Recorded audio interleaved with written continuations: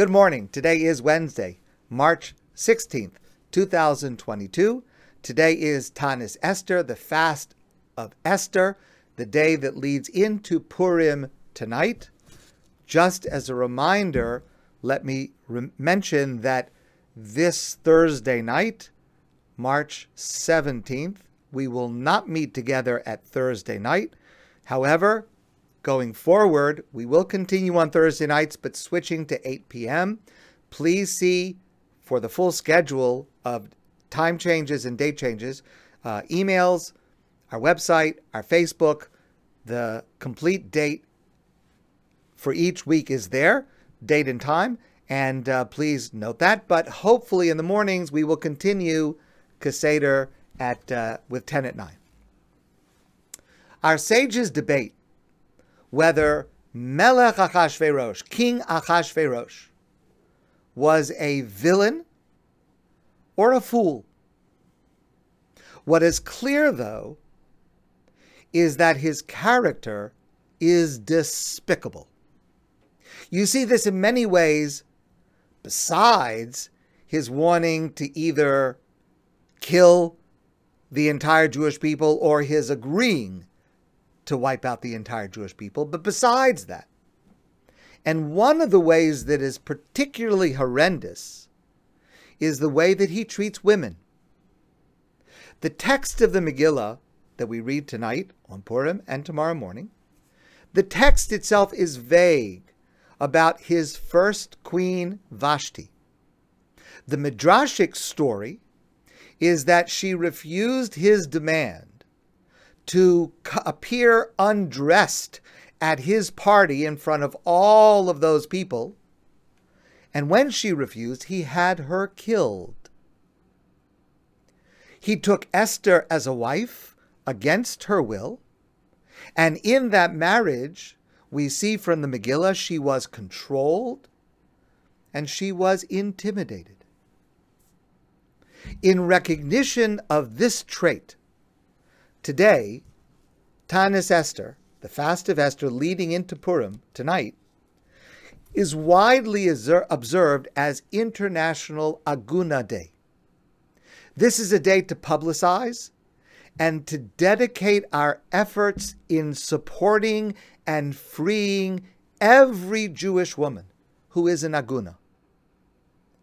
Aguna means chained or anchored, and it refers to a woman who is chained to a loveless, abusive marriage, particularly when her husband refuses to give her a Jewish divorce, either out of spite or anger, or in an attempt to extort money or custody. Without a get, even if they are civilly divorced, even if the marriage has clearly disintegrated, this woman remains married in Jewish law, and she cannot proceed with her life.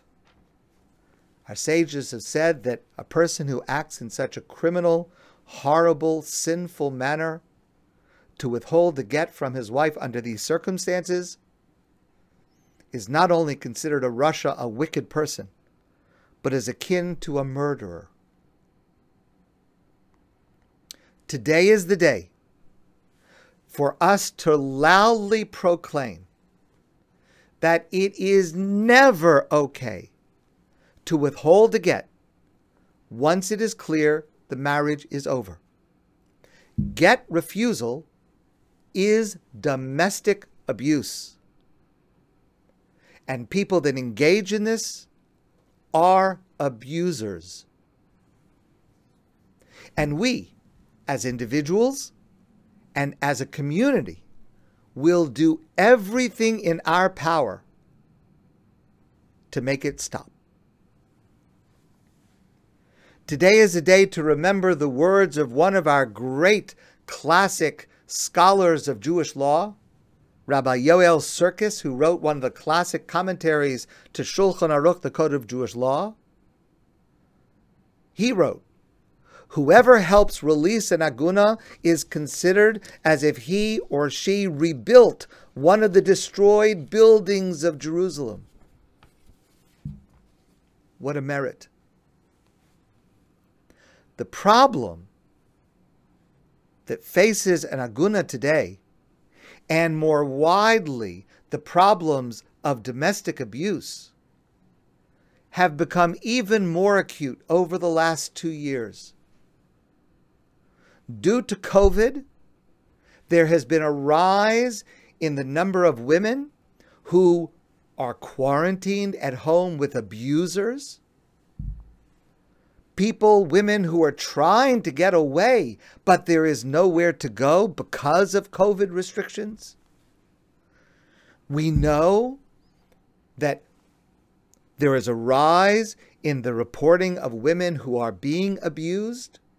There is a rise in the number of people who are being referred to shelters and other organizations to help women and victims of domestic abuse. And for those women who are agunos, who are trying to go through the process of receiving their get, COVID has also created roadblocks in terms of not having in-person meetings, not being able to travel freely, all of which is necessary in order to facilitate this terrible situation coming to an end. And so agunos in our community are suffering more than ever due to COVID. And as we hopefully move forward from this pandemic, we have to make sure, and today we pledge, that we will not forget those that are still isolated and still struggling. About 30 years ago, the RCA, Rabbinical Council of America, established the halachic prenup. This is a document that a couple signs either before they get married or after they are married. In addition to a version available in the United States, there is also a version for Canada, halachic prenup for Canada, that is widely available and is widely used today. And this document provides an agreement between the husband and wife during a time when things are calm, when they are in love, when they were not considering at all the possibility of their marriage breaking down. It provides that in the unfortunate, tragic situation of divorce, that couple will come to the Bet Din of America, and the Bet Din of America will have the authority to ensure that a get is not withheld and not improperly used for extortion. Approximately 90% of all RCA rabbis either require or strongly encourage use of such a document. The RCA, this rabbinic organization, I'm proud to say that I am a member, a past vice president, a committee chair. I've been active throughout my entire career on many areas of the RCA, and this subject in particular. The RCA is leading the charge in providing the solution going forward, because what we have found over the past almost 30 years is that every couple who correctly fills out such a document and uses it properly has been able to achieve a divorce, not only secular divorce, but a Jewish divorce as well. This is a proven vehicle to prevent an aguna from happening ever again. It's rare to have such a difficult, complicated question, problem, tragedy in Jewish life, and then to be able to have a solution that is implemented and actually succeeds in meeting its goals, its objectives. The halachic prenup is one such case. Every couple getting married or already married should insist on it for themselves Every parent should insist on it for their children, and every rabbi should insist on it for every wedding they perform. I have had that policy throughout my entire career. And just to be clear, if you are already married, and I hope with God's help happily, please sign the post-nup version of this document. It doesn't cost anything. I will help you do it. It's easy. But it sends a message. Because every single couple who signs one of these documents, either as a pre-nup or as a post-nup, helps to create momentum. The momentum that within our community, it is inconceivable that someone would refuse to participate in a get. And when the Jewish community makes the signing of this document normal, routine, then everyone will sign it. It will become the norm, and it is becoming the norm. No one signs a halachic prenup because they think that they're going to need it. God forbid. It's signed at the time when a couple is certain of their love. But first of all, we know, sadly, things change. And second of all, even if hopefully the goal you will remain happily married and never look at that document again, but by you signing it, you are helping to normalize it and to make it a standard practice in our community. And that will help all those who do need to rely on it. For a loving couple, either before or after their marriage, to sign a halachic prenup is to express that the couple says to each other, at our worst moment, I will still treat you well. I will not respond to you with anger or viciousness or spite. I will respect you even when we're disagreeing, even if we're separating. I will still show you respect. I will never take advantage of you by using the get as a weapon. No matter what happens between us, the get will not be an issue for us. I respect you.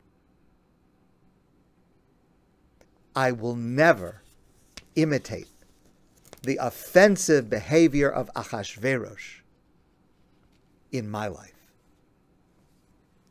Every aguna is a tragedy and a cause for communal shame that we have not yet done enough to make get refusal inconceivable. And so today we pledge to hear those cries and work to soothe those tears